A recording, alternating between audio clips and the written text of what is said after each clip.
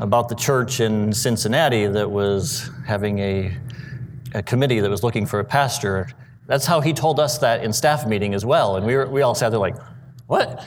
But then he finished it and said he was just helping them to find some direction and get some direction for their church. And we're grateful that he has that kind of platform, that he is able to reach out and to help other churches and other ministries to be successful. And we're grateful for his leadership here. And as you see this morning, our new lights are up. And we are grateful for these new lights, but I just wanted to let you know this coat is not plugged in. This is the way it normally looks, so I cannot turn it off. This is what you get. And we are just grateful for what God is doing here in this place, and the blessings that are here, and how God works. And it's great.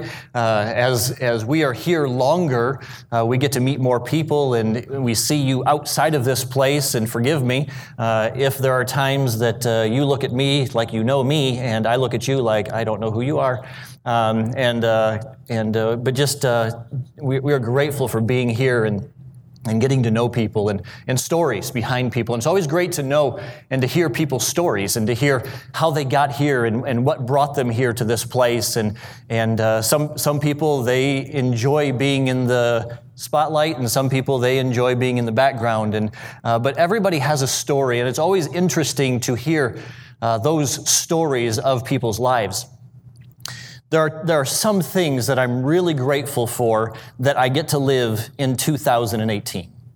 Like, wouldn't you agree that you watch documentaries of people that lived in the 1800s, and you're thinking, thank God I did not have to live in the 1800s. I like indoor plumbing and all of those things.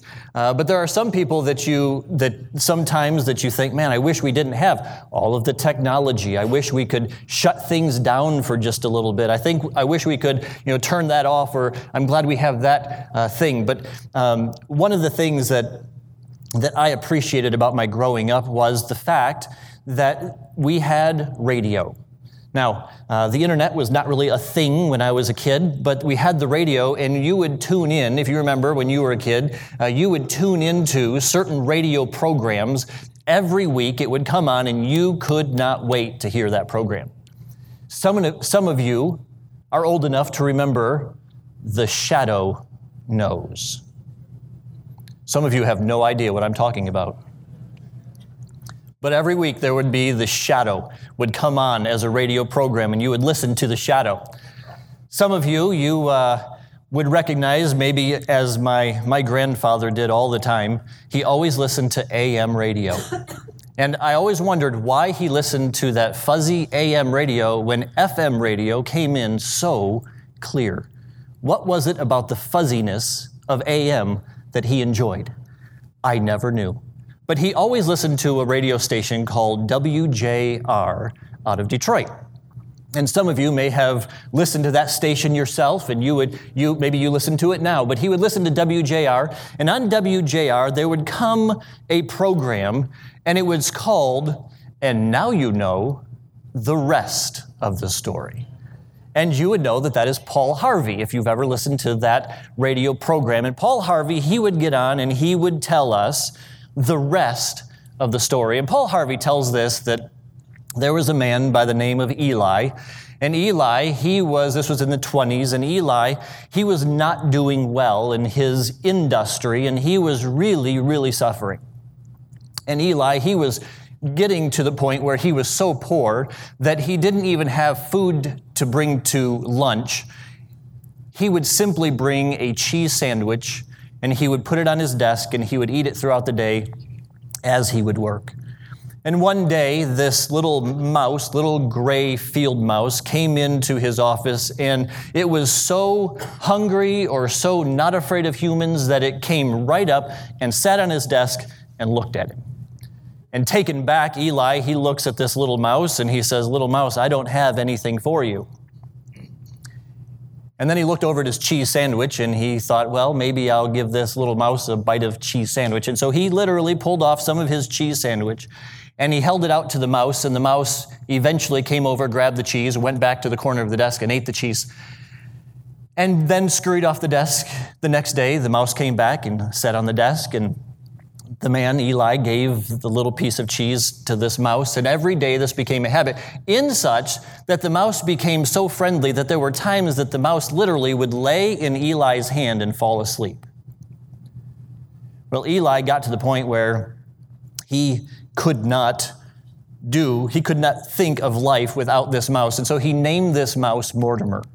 And so Eli and Mortimer became fast friends, but eventually Eli realized that he did not even have a cheese sandwich to bring to him, and so he thought he needed to take him someplace and give him something better. And so Eli drove out of town to a wooded area where Mortimer could live, and Eli and Mortimer, they looked at each other, and Eli set Mortimer down in the woods and let Mortimer scurry off into the woods. Mortimer was embedded in Eli's mind, and Eli began to draw pictures of Mortimer as he remembered him. And today we know and have been iconicized Mortimer. His name is Mickey Mouse, and Eli's name was Walter Elias Disney. And it's interesting to see and hear the story behind how everything happened. And we're going to look at a story today in John chapter number 6. So if you take your Bible and turn to John chapter 6. Again, this is not a story that I believe that you all are going to look at and say, I have never heard this. Many of you have heard this since you were a child in elementary Bible classes and vacation Bible schools, and it is the story of the feeding of the 5,000. But I want to look at this story today and see if we can't pull a couple of truths from it. Something that we've seen, we've looked at this story, we've seen this story, and maybe as we go through this, we will see that there is more to this story. And so I want to ask you to see if you can't see the rest of this story. So in John chapter 6 and verse number 1, it says, after these things, Jesus went over the Sea of Galilee, which is the Sea of Tiberias, and a great multitude followed him, because they saw his miracles which he did on them that were diseased.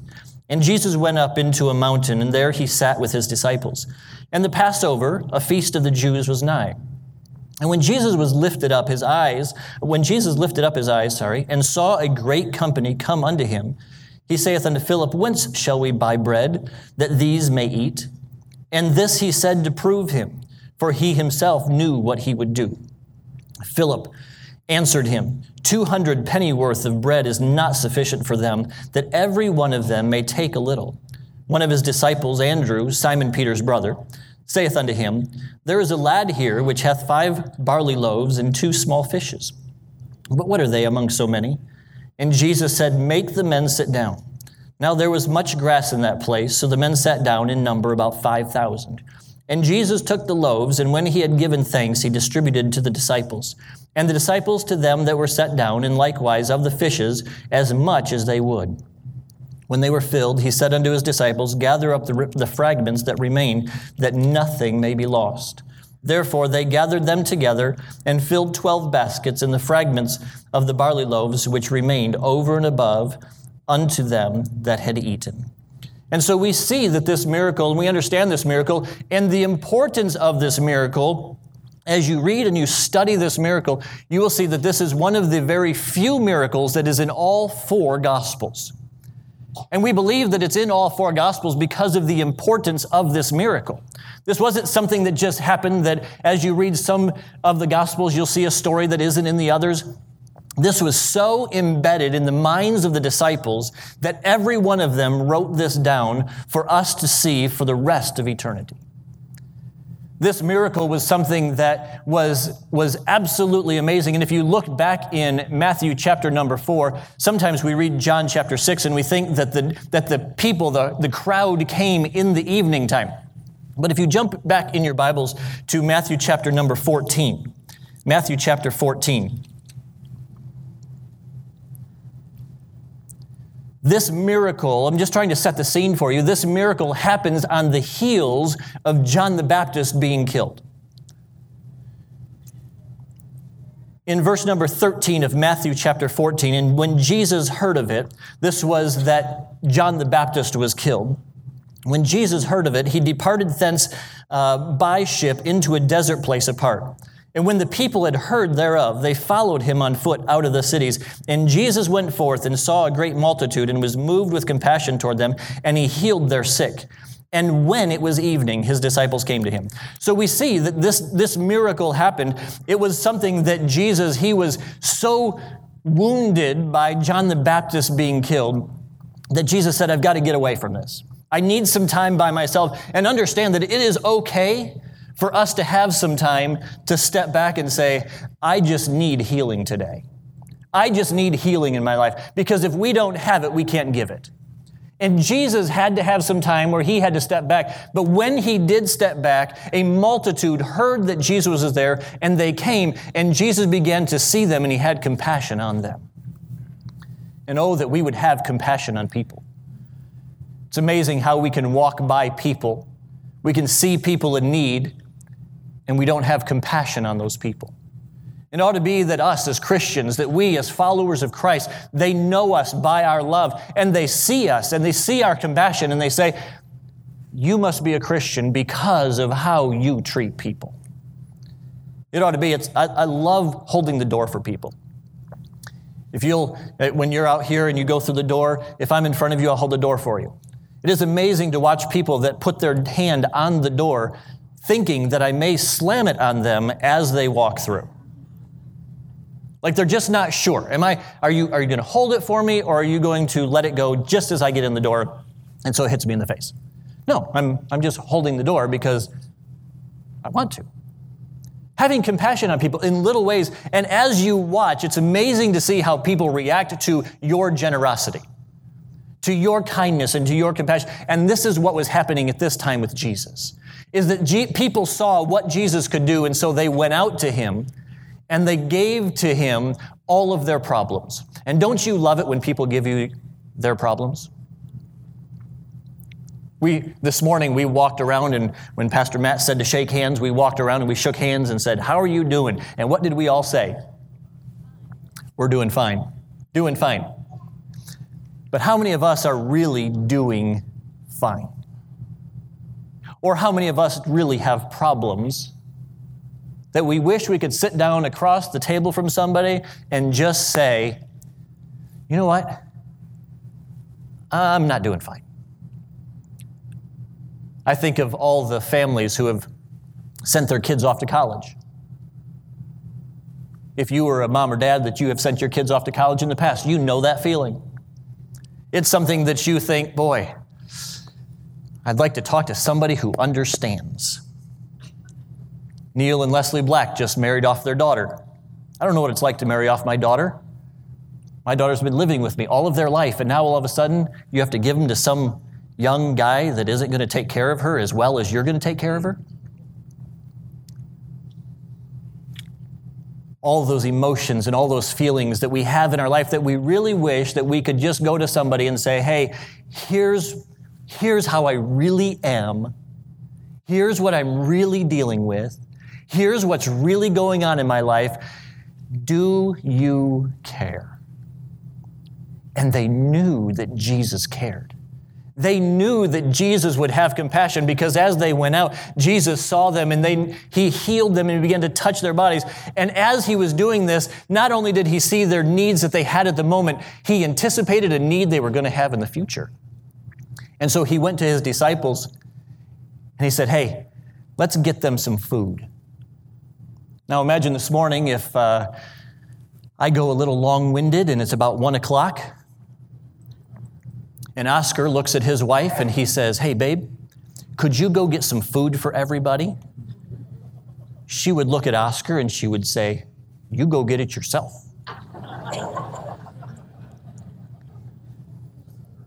How do you come up with food for this group of people right here? Let alone 5,000. And this 5,000 we understand is just the men. They just counted the head of the household. And so there were women and children, as we see in Matthew chapter 14. There were women and children that were there as well. So there were well over 10, 15,000 people here. So as the disciples looked out, they looked out across this mass of people, and Jesus said, hey, why don't you go get them some food? And immediately the disciples go to, what can I do? Isn't that what we do? Hey, let's go out to eat tonight. Let's go give that family that's in need, let's go give them something. I don't have any money. Right now, I just don't have. And that's what the disciples did, is they began to look among themselves and go, you don't have any money. Jesus, if we had a year's salary, we would not be able to buy enough for everybody to just have a little bit. And so many times we depend upon what we can do rather than the disciples were standing there all day long watching Jesus heal people and touch people, cast out demons, raise them up so they could walk, get them so that they weren't sick anymore. They watched him heal anybody, and they never went to Jesus and said, we can't do it, but we think, we've never seen you do this before, but can you do something? Like, is there something that you can do? Is there a way that you could provide something? We remember back at that marriage feast that you were at. Now, there was water there, and you turned that into wine for them. And we don't have anything, but could you do something? It never crossed their mind to go to Jesus to get him to have input on the problem. They just simply said, Jesus, why don't we send them away? And isn't it a whole lot easier to send somebody with problems away than it is to deal with those problems?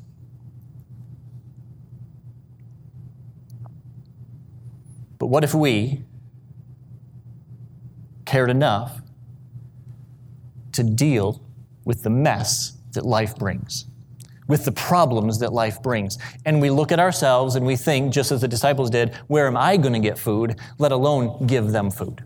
So let's just send them away, let them worry about themselves. I'm going to worry about myself. We're all going to be good, and we'll take care of the problem on our own. And Jesus said, nope, I don't want you to do that, because Philip, specifically, what are you going to do? Philip looks at him and goes, Jesus, I can't do anything. I don't have the ability to do anything. And so many times there are problems that come specifically to us that we wish that would go to somebody else, but Jesus has brought them to our lap for us to deal with them. Andrew comes along, and I think it was almost, sometimes we over-spiritualize the people that are in the Bible. We over-spiritualize the disciples. And I think that Andrew, he was walking around the group, and he saw this little boy with this lunch. Now think about this for a second. There's a little boy who has gone all day. His mom gave him some food, and a man comes up to him that he does not know and goes, hey, what are you doing with that food? It's my lunch. What do little boys that have something that they don't want to share with somebody do? It's mine. Bring your lunch here. So Andrew takes the little boy over to Jesus and said, hey, Jesus, I found this little kid with a lunch, but what is it amongst so many? You see, sometimes we look at the things we have and we don't anticipate that it's going to meet the needs that we have. But we always discount Jesus. When we have problems and difficulties in our life, we look at what we have rather than what Jesus can do, and we see the impossible rather than the probable. And Jesus, look at verse number 10, and Jesus said, now make the men sit down. So make everybody sit down. There was a step of faith. This was you're coming over to my house today. You don't see any food. You don't smell any food. And I say, hey, let's have a seat at the dining room table. And you sit down in anticipation that there's going to be food. And that's what the men are doing now. They're sitting down in anticipation that something is going to happen. And in verse number 11, Jesus took the loaves, and when he had given thanks. And what did Jesus give thanks for? The loaves and the fish that were not enough. But he gave thanks for it, and then he broke it. And he broke it, and he passed it out to his disciples, and the disciples passed it out to the people, which is a picture of the church. And that's what we're supposed to do. We are supposed to, as we are blessed, we're supposed to pass that blessing along. We're not supposed to keep it for ourselves. Imagine if the disciples would have taken that fish and that bread, and they thought, well, I don't know if anybody else is going to get some, but I'm going to get some. And so they take it and they put it in their pocket. That's where it would have ended right there.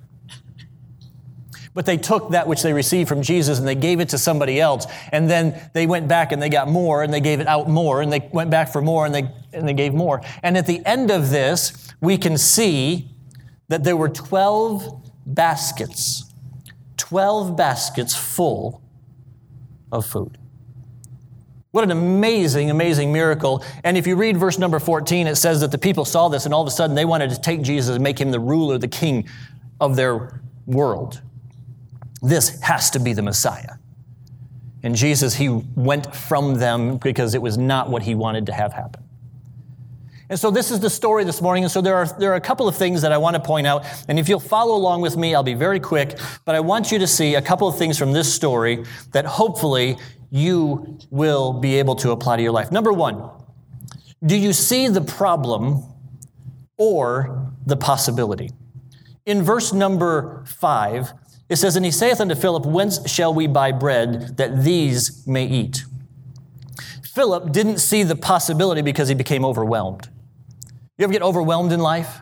You ever have things that seems like waves just pushing you down? You get overwhelmed in life, and we don't include God when we become overwhelmed. We're just trying to survive, right? Life gets so difficult, problems come, and the last thing we do is we think, I just need to give this to God. But that is exactly what God wants us to do. When we are overwhelmed, he wants us to give to him everything that overwhelms us. And how much nicer it is, how much more wonderful it is when we can take our problems and we can say, God, I don't know what to do with them. I don't know how to handle them, but I want you to handle them. And if Philip would have done this, if Philip would have just turned to Jesus and Jesus, I know you're asking me this, but I don't know what to do. And isn't that where our pride gets involved in our lives? We have to admit that we don't have the answer. And I don't know about you, but I always have the answer. Are we going the right direction? Absolutely. It may take us an extra hour, but we're going the right direction. You know where that restaurant is? Yes. It may take me longer to find it, but we will find it. Hey, Google. I always know what I'm doing because I don't want to admit that I don't know.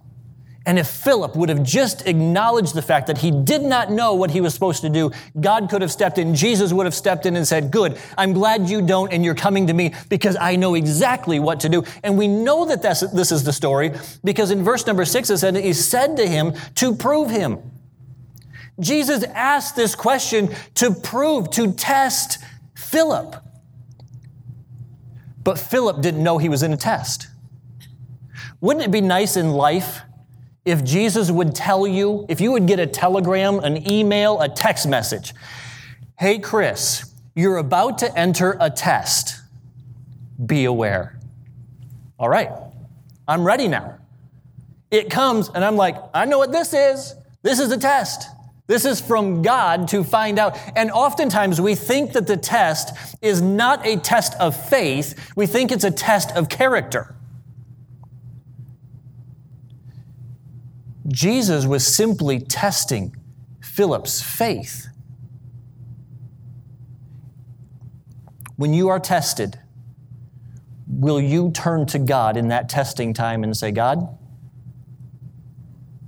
I don't know what to do, but I know that you do. Will you show me? Will you reveal to me what it is that you have for me? In verse number 9, jump down the next thing is, can you see that what you have is insufficient, but sufficient in God's hands? Andrew said to Jesus, Jesus, this is all we have. And it is amazing. As you begin reading and studying this passage, and you read what other people have, there are people that actually believe that this was not a miracle at all. They believe that people saw this little boy being willing to give his lunch, and so they then became generous because they saw a little boy give their lunch and everybody just shared everything. But that is not what the Bible teaches. The Bible teaches that what they had was insufficient, but when they gave it to the Savior, it was sufficient. When you realize that you are insufficient, but that He is sufficient, you can get through any testing, any problem, any difficulty that you have. When you realize that what you have, if you've ever looked at your checkbook, if you ever looked at your bank statement and you said, I do not know how we're going to make it this month. I don't know how we're going to pay the bills. God, I need you to multiply like you did with the 5,000.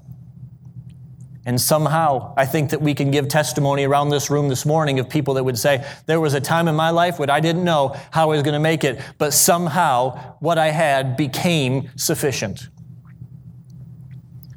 When we begin to allow that to be our testimony, we lend faith to people through our testimonies.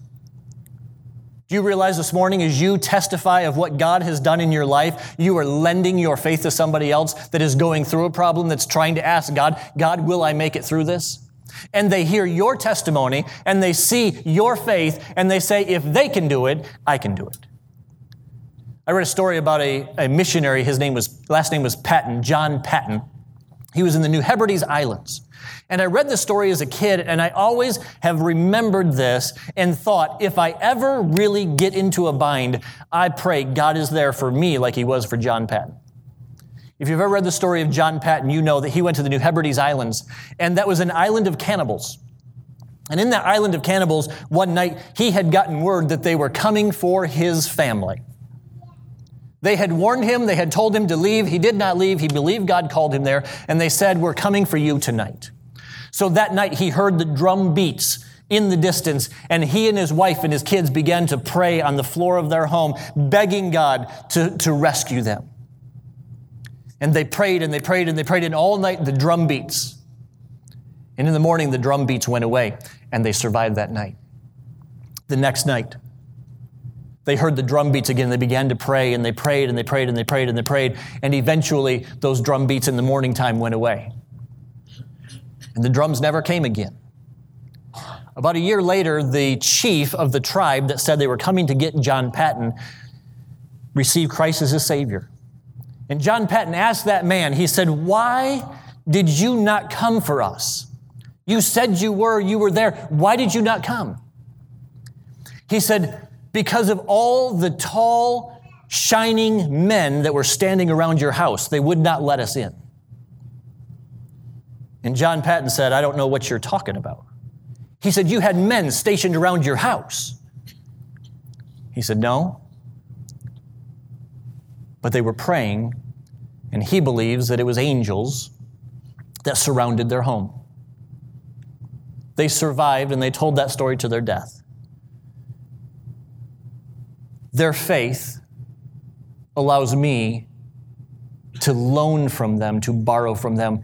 If you have a testimony of God's goodness in your life, are you telling it?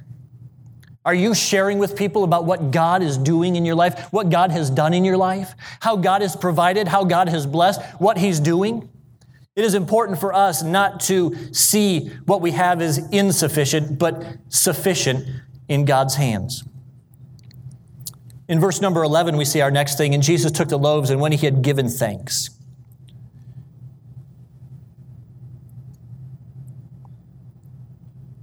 In one of the other passages, it says that He broke it, and He passed it out to His disciples. Brokenness always precedes blessedness. Do you know some of the best people to be around are people whose lives have been broken? Why? Because God has come in and He has rescued their life. He has brought them back to health. He has salvaged them. And so if you are going through a time where you are in a breaking time right now, be prepared because God is going to bless you. That's not this prosperity gospel. This is a time where God can step in and God can nurture your soul and He can be to you what you need Him to be. He can provide for you. He can meet your needs. He can be a father to the fatherless. Jesus wants to step in. God wants to step in, and He wants to bless you. And we need to see that we need to give thanks for that which we think is not enough and watch what God will do. Lastly, in verse number 13, and I want you to see this because this kind of blew my mind a little bit. A lot of people equate this in John chapter 6, verse 13, with the blessings of God and how much can God bless. And on this mountain, they often equate this to the time when the children of Israel were in the wilderness. And they were complaining about the manna, the miracles that God provided every day. The people were complaining about the miracles. And God said, fine, I'll give them quail. They want meat? I'll give them meat. And so God said, be prepared, it is coming. And He sent quail. And the Bible says that when the quail fell, it was 2 cubits high. That's 3 feet. So imagine birds falling from the sky that are 3 feet high. And they said that from the center, it is a one-day walk in any direction, 3 feet high. Just so you get a picture of what God can do, that is like if we are standing here in Monclova, it is from Sylvania to Bowling Green to Oregon to Delta. 3 feet high worth of quail. That is what God can do when we go to God and say, God, we have a need. We need you to answer. God can step in and apply exceedingly, abundantly, more than we can ask or ever think. So why is it we don't go to God? This little boy here, and this is the part that this is not in the Bible, so a lot of people surmise or guess what they do with these 12 baskets of food. And you've probably heard many of these things. Some of them were that the disciples, they gathered up so that none would be left, and they gave it away to those who were needy. The Bible doesn't say that. There are some that say there were 12 baskets left because there were 12 disciples, and so it was God saying to them, Jesus saying to them, see, I will provide not only what everybody needs over and abundant, but I'm going to let you walk away with something just to stick it in your head and let you remind yourself that I am able. That's not in the Bible either. And so here's what I believe happened, which is also not in the Bible. But I like this a whole lot better. This little boy shows up because he hears what Jesus can do. You ever had your son or your daughter excited, or maybe your husband or your wife excited about the next day? Like, is it time yet? They wake up at 1 o'clock in the morning. If you're like me and you have something that you really want to do, you wake up every hour throughout the night. Like, is it time? Is it time? Did I miss my alarm? Is it time? Is it time? And this little boy, I am sure his mom sent him to this day, and he was so excited because he was going to see this man named Jesus. He had heard what Jesus could do. He had heard the things that Jesus did, but he was going to see him himself. And so that day, this boy, he grabbed his lunch, and his mom, we know that they were a poor family because barley was only used for poor people or for animals. It was not for wealthy people. So he had 5 barley loaves in his bag and 2 little dried out fish. These weren't the fish that if you go to Red Lobster and order a fish, it wasn't that kind of fish. It was a little dried out sardine or something like that, just a very small little fish. And this boy had his bag, and he was so excited because today he is going to go see Jesus. Wouldn't you be excited if tomorrow Jesus was going to be here and you knew it? Hey, guess what? Jesus is going to be here tomorrow. Y'all come. You're all like, you're an idiot. If we believed it, we would show up. I mean, we would be early. We would be waiting for those doors to open. We could not wait. And so here's this little boy, and he is waiting for Jesus. And all of a sudden, one of the disciples talked to me. He asked me a question. He came to me and he asked me if I had any food. And I said, yes, I have my lunch. He said, hey, come here for a second. I want to take you to Jesus. This is my ticket to go see Jesus. I'm going to go. I'm not going to stand back here in the back of the crowd. I get to go to the front of the crowd and I get to see Jesus because I brought my lunch and you all didn't. And Andrew takes him right up to the front and says, Jesus, here's a little kid with a lunch. It ain't enough for all of us, but just so you understand that there is some food here, I know that we can't do anything with it, but this little kid, he brought a lunch. And Jesus is like, hey, come here. Can I borrow your lunch? I promise, if you let me borrow your lunch, you won't go hungry. I promise. So Jesus does his miracle, and he tells his disciples, you guys who don't get it, go pick up the leftovers. Not the stuff people have bitten into, the leftovers, the stuff that's sitting around that people haven't eaten. Pick up the leftovers and bring them back here. All right. Disciples go pick up the leftovers. They get 12 baskets of leftovers. They bring them back to Jesus. And Jesus brings that little boy and he goes, hey, come here. I know you're not super wealthy like everybody else, but guess what I'm going to do just for you? While nobody was looking, I made a little wagon. And we're going to pile the 12 baskets on the wagon. And I want you to pull this home to your mom and tell her, this is going to be awesome, tell her that Jesus did this with your lunch. Can you do that? Yes, I can tell my mom. And that boy pulled that wagon home with those 12 baskets of food on there, and he knocks on the door, standing there with his big wagon and piles of food, and he's smiling at his mom. And his mom said, where did you get that food? Did you steal food, son? No, Jesus did it. Come here, let's go talk to Jesus. I think that little boy's faith to give his lunch, Jesus said, you know what? I'm going to do something special for you today. This morning, my question is this. What do you have in your bag that you need to give to Jesus? What is it that you pick up every day and you look at and you go, man, I wish this was more.